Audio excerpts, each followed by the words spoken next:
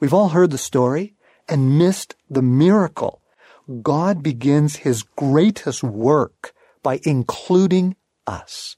Even though we bungled it so badly the first time back in Eden, once again, he shares in the excitement. Come with me. You have a part in this, the recreation of the world.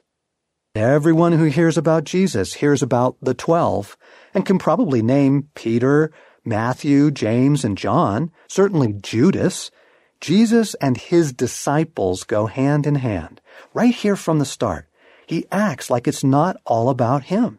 He shares the stage, shares the spotlight. He shares his glory. I have given them the glory that you gave me. John 17:22.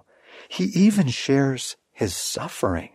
The crown of thorns, the cross. Is this not the noblest part of his whole life?